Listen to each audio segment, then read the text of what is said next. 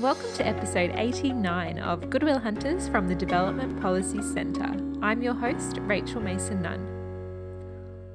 Today on the show, I speak to Leonard Blaseby. Leonard is the outgoing head of mission for the International Committee of the Red Cross, the ICRC, in Australia. At the end of our interview, you'll hear about the very big and exciting role that Leonard is taking on next. Since joining the ICRC in 2000, Leonard has held a variety of positions across Africa, Europe, and the Pacific. He worked for 8 years in Africa, serving as Deputy Head of Delegation in Southern Africa, Legal Advisor in Zimbabwe, and Communications Coordinator in the Horn of Africa. He then served in the ICRC's Geneva headquarters for more than 4 years. He's been the Australian Head of Mission since 2012. In the episode, Leonard and I discussed Leonard's distinguished career working with the ICRC in vulnerable communities around the world, the challenges that he's faced in his work, and how the international humanitarian sector has evolved, or in Leonard's words, professionalised. We discussed the threat multiplier effect of COVID-19 and the impact it's having on already conflict-affected communities. On a lighter note, we also discussed some of the innovative partnerships the ICRC has entered into, including with the video game Fortnite. We've included relevant links in the show notes, along with recent articles from the Dev Policy blog on Australian aid in the Pacific. If you're interested in today's podcast, you might also be interested in a new Dev Policy blog, which shows an unprecedented divergence between defence spending and aid spending in Australia. Stephen Howes, the Dev Policy Director, shows that adjusting for inflation, Australian defence spending is projected to grow by $20 billion to 2030, whereas aid spending isn't projected to grow at all. Given the humanitarian crises and trends we're seeing all around us and discussed in today's episode, that trend doesn't make sense. For more, go to devpolicy.org. Enjoy the episode. Leonard, thanks for speaking with me. You've had a distinguished career at the International Committee of the Red Cross since joining in 2000. What prompted you to start working with the ICRC originally? I think it was fate, really. I was a lawyer, a criminal defence lawyer in South Australia and in Victoria. And during that time, I had an interest in international humanitarian law, or the law of armed conflict. And where I worked with the Legal Services Commission in South Australia, the Legal Services Commission were actually the defence lawyers for Poliukovic and Wagner, who were two people in the 90s who were charged with war crimes that went back to the Second World War. So that was an initial interest. But I also got involved as a volunteer with the Australian Red Cross and was doing some work where I played the ICRC in some military exercises. I did further study in international humanitarian law and knew a number of people from the ICRC as a result. And then they asked me if I would be interested in working in Southern and Eastern Africa. And presumably you said yes? I did. And that's when I went to initially Zimbabwe in 2000. Wow, okay. So over the past 2 decades, you've worked with the ICRC across the Horn of Africa, Zimbabwe, Nairobi, and Switzerland. Which posting left the greatest impression on you? That's a very difficult one because they were all very different. I worked as the legal advisor for the region in Southern and Eastern Africa, and there I was working with governments to get them to ratify and put in place local law to make sure that they were in line with international treaties. So that was a very sort of legal job. But then I also was the deputy head of our delegation in South Africa, which was regional at the time. And in 2002, there was violence and unrest in Madagascar, which became quite acute. And we ended up visiting detainees and providing assistance there. So that was very operational. And then I think shaping our message in the Horn of Africa was quite fascinating for me. On one day, you'd be running a moot court or a mock trial for law students. And then the next, you'd be sitting in the bush talking to tribes of cattle herders to try and stop them raiding each other's cattle and killing people in the process. So very varied work. When you say shaping the message, what was the message of the ICRC in the Horn of Africa? It really depended on where you were talking about. It was either international humanitarian law, so making sure that you keep within the laws relating to armed conflict, so protecting civilians and dealing with people who are detained properly, all of those sorts of things. But it was also the message of access, allowing the ICRC the access to people on the ground that we really needed, that allows us to do what our mandate is, and that is to protect and assist people affected by armed conflict. So it's getting to those people and being able to do what you need to do. I mean, the reason I ask is because the Red Cross is known for being non-political, and I wonder how that manifests when you're working in some of these really complex countries. Yes, that is a message which can be difficult, but when your basis is the principles of neutrality and independence and impartiality, and you have that drilled into you to some degree, and you asked me one of the reasons why I joined the ICRC, and I think it was actually the principles as well. The fact that we are a non-political body, it gives you a very different perspective of the world, and it gives you a different perspective of the context in which you are working. When you realize that the ICRC's great strength is being able to cross lines from those held by government forces to those held by non-state armed groups or rebels or whatever you want to call the other side, that those principles really come into their own. And I think knowing that shapes the message in itself. Was the biggest challenge you faced maintaining that neutrality and independence, or were there other aspects of the work that were more challenging?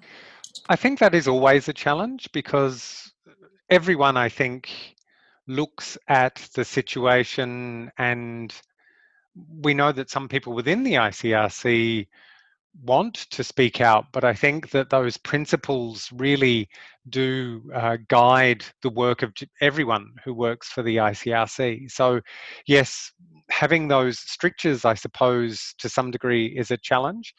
But I also think that they're many and varied, but one of them is actually having your message heard, having the message of the difficulties that people in places like Africa and the Middle East face can be difficult to cut through the noise of a lot of the other things that are absorbing people in terms of the media. So that, I think, is a big challenge. And as the communications coordinator in the Horn of Africa, that was something that I faced on a daily basis. Presumably, one of the areas where we've seen the most change since you first started working at the ICRC is in the importance of communications for development. Outside of that, how have you seen the international humanitarian community evolve over the last decade or more? I think the sector, the humanitarian sector or community or ecosystem, as some people like to call it, has become more professional over the 20 years that I've been a part of it. While there's always new challenges, I think the unpredictability of humanitarian crises actually is the thing that's remained the most predictable feature. The need to be ready for rapid response, to adapt to new humanitarian challenges, but also to learn from our mistakes and to critically question our own beliefs and practices, I think has been a constant necessity in the humanitarian sector over that time. But I think we've got better at responding to emergencies, saving lives more quickly and more efficiently. I think we've had no choice in the ICRC but to unfortunately do more, to do it better and in a most cost-effective way. Our budget has almost doubled in the last decade to address both climate-related disasters but ongoing conflict in particular. And we're dealing with more protracted conflicts and a more complex conflict landscape. So I think those really are challenges that come from working in the sector for that time. But I think the sector is also pretty fit to meet most of those challenges. It's interesting that you say that the budget of the ICRC has doubled, which of course is to meet the needs of an increasingly large population of vulnerable people globally. But it does beg the question of whether modern day NGOs are fit for purpose, and especially whether the funding model is sustainable. But it sounds as though the ICRC has come through these turbulent times okay. Okay, yes, I would say we've come through it okay. But I think we always have to look at different ways to deal with how we work. I know that we have a new Director General at the ICRC who only started just over 100 days ago. And he's very keen on making sure that we are smarter about the way we do things, that we look at some of the strictures that we've had as a result of the COVID pandemic and be able to learn from that in terms of what we can perhaps do remotely, for example. But also some of the using technology in a smarter and better way. Of course, for us, doing things remotely is quite difficult because our added value is being there next to the people who are being affected by the conflict. So that's something we don't want to compromise at all. Moving on slightly now, how do you define the humanitarian development nexus? Yeah, that's a good one. I mean, for us, the nexus really is. I mean, it's two different things at once. Of course, development we usually see as a strategically planned activity that's driven by governments to reduce poverty and create prosperity. On the other hand, because that's really a sort of whole of society, whole of country endeavor. But humanitarian relief is conceived as exceptional. It's temporary emergency measures to save lives. And as an exceptional emergency response, humanitarian relief is, as I mentioned, delivered directly with humanitarian workers substituting the authorities. But protracted crises have challenged some of the aspects of the traditional distinction, I think, between relief or humanitarian action and development. Time frame, I think, is a case in point. In long wars or in sort of no war, no peace, if you'd like to use that, situations, humanitarian actors often carry out these activities which go beyond the short-term emergency relief. For us in the ICRC, for example, our assistance operations, alongside the life-saving relief, we have activities that can, I suppose, challenge the traditional conceptions of what is humanitarian and what is development. ICRC, for example, will support microeconomic initiatives, those that help displaced people, returnees, and other victims of conflict to generate income and diversify their livelihoods. By strengthening local agricultural and even veterinarian capacity to safeguard animal health and improve crop yields. That can be seen as development, but we do that in protracted crises because we need to do more than provide seeds and tools. We need to be able to provide things that speak longer term. So we speak in terms of what's sustainable humanitarian impact. We're not only life-saving, but also life-sustaining action, I suppose, is taken to support people to rebuild their lives with autonomy, with agency, and with dignity. It's a situation where long-term or chronic needs and protection-related risks arising from both armed conflict and also from violence are both durably reduced and sometimes prevented. What problems do you think are posed, though, by the blurring of lines between the humanitarian and development sectors? I think there are times where they have to be kept separate. And this is particularly the case when, as I mentioned before, development funding and development work really is aimed at states and their development of their societies. And in some conflicts, that can pose a problem, particularly where the state itself is a party to the conflict, and where you may be having to deal, because they're the people who control the territory, with perhaps one or many non-state armed groups. So I think in those sorts of situations, the idea of working in a humanitarian frame as opposed to a development frame needs to be looked at very closely. These protracted long-term crises are often referred to as wicked problems, as is the overlap between poverty and climate change. And the overlap between the two has never been more apparent and concerning than it is now. Are you optimistic about the humanitarian community's ability to face up to these wicked problems? Optimism. Um, I think most people who work for the ICRC are innately glass half full rather than glass half empty people. I think it is difficult to do some of the work that we do without having that mind frame or mindset. But I think since 2010, the number of major violent conflicts has tripled, and the projections to 2030 are that between 43 and 60% of the world's extreme poor will be in fragile conflict or violent settings.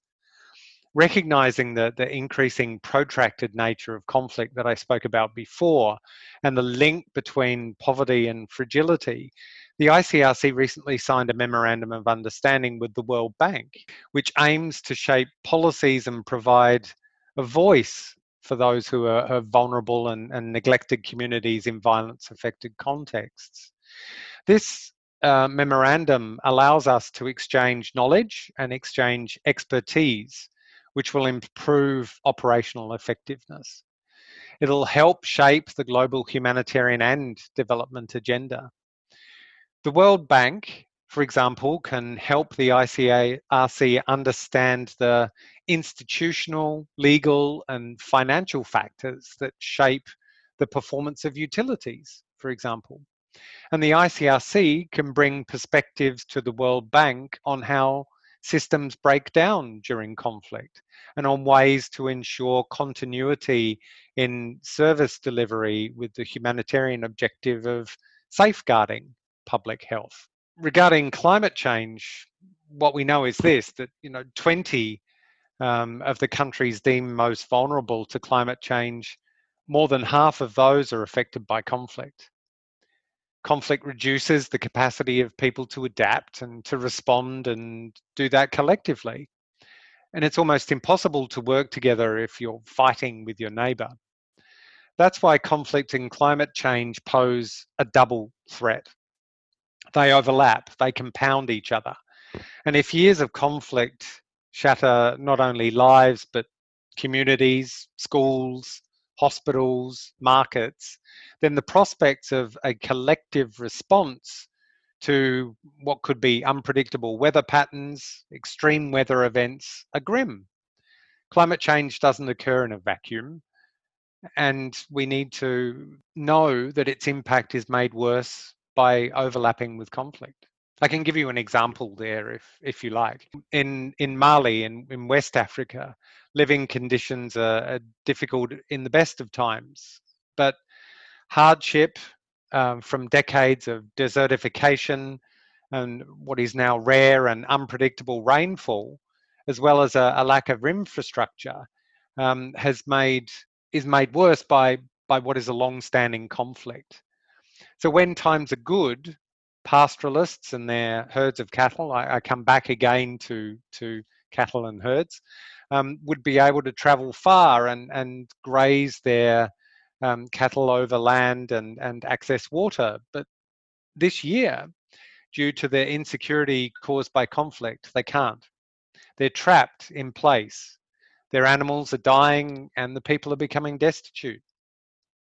Across Africa, these dynamics fuel tensions between herders and farming communities as the competition for scarce resources grows. So that, I think, is an example of how conflict and climate change intersect and interact to pose one of these wicked problems that you mentioned? So, conflict and climate change already intersect in a very problematic way. What happens when we also add COVID-19 to that? Oof, yes, it's a trifecta that you don't really want. We've seen coronavirus disrupt and overwhelm even the world's most advanced health systems. When you place that as a layer upon conflict, when you place that as a layer upon climate change, or when you experience all three of those together, then the stakes are even higher. I can give you an example from South Sudan. People walk sometimes for hours, if not days, to reach medical care. In Juba, the capital, there's only one doctor per 65,000 people. You compare that to Spain or Portugal, I think, where there's one per 45 people. And this figure worsens when you move to the rural areas. So across the country, you have also only 2 out of 5 health facilities functioning. And at the same time, you've got armed violence. So in the last 2 months, the ICRC's treated hundreds of people for gunshot wounds. But the wards of health centres are full of people with gunshot wounds, people who are also dealing with the pandemic. So there, I think you see that that it's a very difficult situation. But even here, the South Sudan Red Cross, with the support of the International Federation of Red Cross and Red Crescent Societies, with us and others, have used over 1,400 volunteers to run health campaigns on COVID-19, as well as distributing water and buckets where they're most needed. The ICRC and others have this experience in collectively responding to disease, from Ebola to the current crisis, both across Africa and further across the world.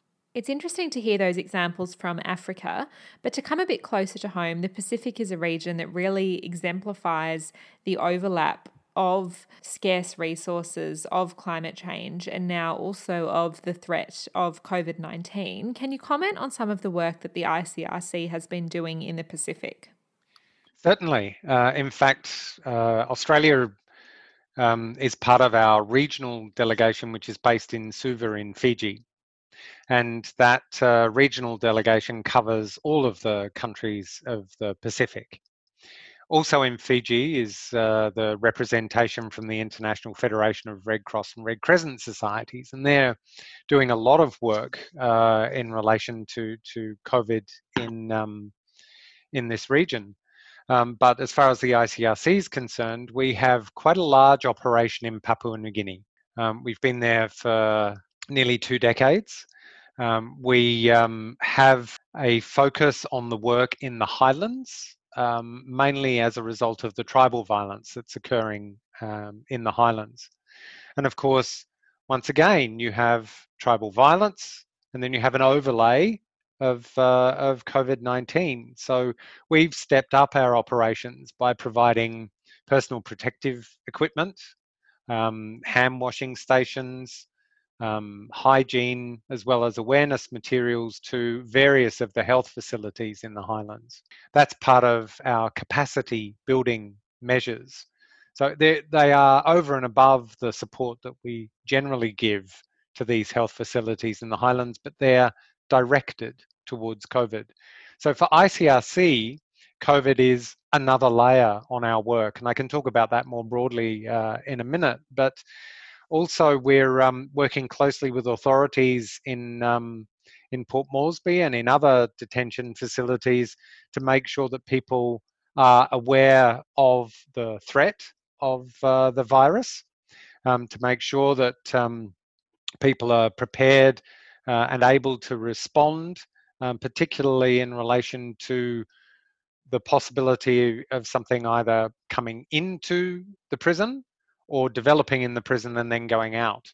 So this whole idea of ensuring distancing, but in particular, health and hand washing and other health measures are what we're really focusing on there.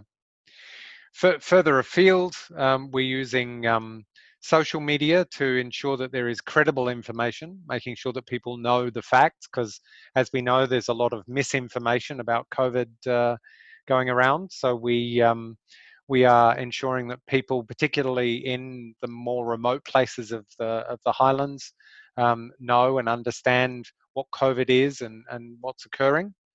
We're also dealing with mental health because we see that people, both mental health, both health workers, but also the general population, feel COVID-related stress.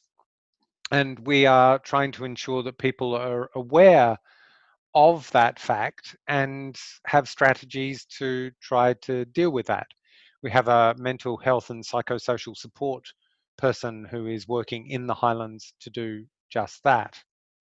We're working with corrections commissioners across 14 countries in the Pacific to ensure that they understand best practices and to facilitate peer-to-peer exchange in the Pacific Islands. And of course, we're working with the national Red Cross societies across the Pacific so that their communications are as good as they can be in terms of the pandemic. What kind of impact has this time of COVID-19 and other challenges had on your staff and your affiliate groups throughout the Pacific? How are they doing? In particular in the Pacific, yes. I mean, one of the difficulties, of course, for us in these times are the travel restrictions. There are, of course, restrictions on bringing in goods. There are restrictions in bringing in people. And as you're probably aware, we cycle through people. So people begin missions, they end missions, and trying to have the people starting their missions or being able to take rest and recovery or being able to end their missions, this is something that we have to factor in given the reduction in commercial flights and other things. So I think that's certainly one of the difficulties. Another, of course, is as we see across the globe, the lack of protective personal equipment and being able to ensure that people who are on the front line dealing with the health crisis are able to be protected as much as possible. Moving on slightly now, you've suggested in the past that Australia needs to broaden our circle of empathy in order to assist those who are affected by the pandemic against the backdrop of violent conflict that we've been discussing. What does this approach entail, and how might we broaden our circle of empathy? Australia and many other countries have, of course, been focused domestically in relation to their response to COVID. And that's quite right and proper. I mean, this is something which affects everybody. The problems in Australia are real in terms of COVID. Particularly, we see the rise again in Victoria of the numbers of COVID cases. In a similar way to how we've spoken about climate change and other wicked problems, I think Australia, along with a number of other countries who have the ability to do so, need to take into account the fact that this is going to be devastating if it takes hold in countries in Africa or in the Middle East, in countries that are facing conflict as well as COVID. And I don't know whether you saw, but I mean, there are now floods in Yemen. So you've had cholera, you've got COVID, you've got armed conflict, you've got climate change, you've got flooding as part of that. 130,000 people are displaced in Yemen as a result of that. So I think it's really understanding that we are doing it really tough in Australia, but people are also doing it really tough elsewhere. So just making sure that that doesn't get lost. I think it's also the case that that we see that there are a number of things that are taking up people's time and energy, and just making sure that things like COVID in countries way away does not get lost. I mean, I think the challenge that the aid sector has perpetually faced, in particular this year, is making the argument for international aid and development funding when the challenges domestically are so great as they are right now.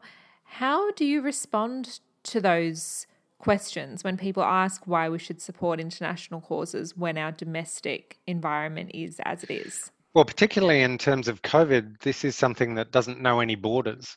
This is something which, as we've seen, can be brought back to Australia very easily. That's how we've had the numbers of cases that we have, because it was brought into Australia. And if we don't deal with this in solidarity, if we do not see this as a global problem that requires global solutions, then the time it takes to rid the world of COVID will be longer. Because if it flares up again in other places, it can easily come back here. It can circle, and we will face what we are facing now, and possibly worse. So it's this whole idea that we need to work together to face this crisis. The ICRC is undergoing particular efforts to protect essential workers.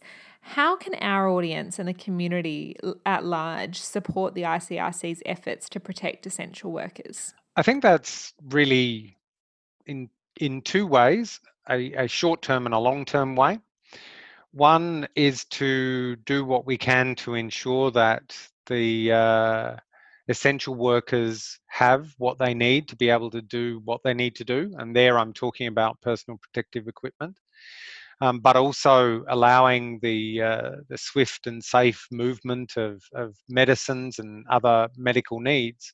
But I think there's a slightly more longer term one, and that is to understand that health and medical personnel are doing a vital job, and that they should be allowed to do that job without fear of stigma, making sure that they are not subject to threats, to violence, making sure that their healthcare framework is able to be protected. And I think that's the case in conflict, but I think it's also the case in even countries like Australia. I think that's really important to make sure that the role of healthcare workers, which is that they are impartial and treat the people who are the most in need first, should be dealt with in that regard, and not either stigmatized for their work or singled out. Okay, the last question I want to ask you is something a little bit different. You mentioned earlier that the ICRC has an interesting partnership with the World Bank.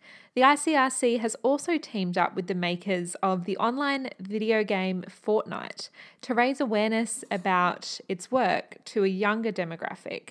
That's a really interesting partnership. Can you tell me how that project has gone? Yes, well, I think the idea for the ICRC, who has traditionally not been an organisation that partners, we partner within the movement, the Red Cross and Red Crescent movement, because we have 192 national Red Cross and Red Crescent societies in the world, and we have the International Federation that concentrates more on non-conflict disasters, and they're our traditional partners.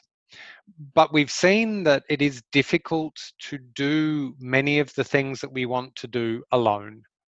We need to reach out to lots of different groups on many subjects, because we may not be subject experts in some of the things that we are wanting to do. One of those is working in the gaming industry. We don't know how to work in the gaming industry, but it is a huge market in terms of communication. 2 billion people across the world play Fortnite. So we teamed up, as you say, with Fortnite to have this game called Life Run. Life Run is a part of the simulated game where instead of killing people, you try and save them. You more or less act as an ICRC worker for the day and undertake some of the activities that we do. And we thought that this would be really different. And in terms of communication, I would say it was a real success. We had massive media coverage, massive social media coverage. And even by the end of February, we had more than 20,000 unique players who'd already played Life Run. And the numbers, when you look at a country like China, are huge. Numbers of people actually following the game and exploring it. Probably doing better than I did because I crashed and burnt very early trying to play it. But I think that's more hopefully more my skill with video games than it is being a humanitarian. But I think the bottom line for Life Run is that we had great awareness as a result of it. And now it's up to us, I think, to look at the next steps and how to engage with what we see as an incredibly important and really influential industry. I might just, if I may, just quote from Jason Brush, who was involved in the product and service design as head of innovation with Wunderman Thompson West, which is actually one of the companies behind this. And he said, none of this was easy. Life Run required true creative bravery on the part of the ICRC, a 150-year-old, 3-time Nobel Peace Prize winning organization whose work on issues of war and peace affects all of humanity and for whom a medium like Fortnite was highly unconventional. But in embracing the potential of gaming for good, they were able to inspire growth of awareness and relevance to a global demographic that would not easily have been reached otherwise. So I think getting that sort of praise from within the industry, I think shows how ICRC can adapt to new ways of getting our message out there. Indeed. Wow, that's a fantastic quote. I hope to be able to play the game. Is it still publicly available? It's still publicly available. If you are a Fortnite player, or even if you're not, you can go on and try Life Run as a parallel to some of the other games that they provide. I've never played a video game in my life, but maybe it's time. Maybe I'm ready to become a Fortnite player. Thank you so much for sharing that example with us, Leonard, of a truly innovative partnership. Now, it would be remiss of me not to mention that you are leaving your current role. So before we go, can you tell us about the role that you are moving to in the next couple of months? I can. After over 8 years in Australia, which I have to say has been a wonderful experience, I think working in Australia is challenging. There's always something new, something different to keep you interested. I've been appointed to a very different challenge, and that is as the deputy head of delegation working on what we call prevention in Abuja, Nigeria. So that for me is quite exciting and challenging because it's I think our 5th largest delegation worldwide, and the work there is very operational. So it will be quite different to what I've been used to these last few years, but it will be very enjoyable, I think, to be back in the field. This is the field for ICRC because our headquarters is in Geneva, Switzerland, but to be working in a more operational context, I think will be quite absorbing. And pending COVID, you should be flying over there before the end of the year. That's true. Let's hope so. Thank you so much, Leonard, for your time. That was an absolute pleasure. Thank you very much.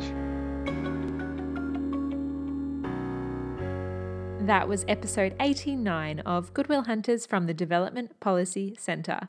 I'm your host, Rachel Mason-Nunn, and I'll see you next week.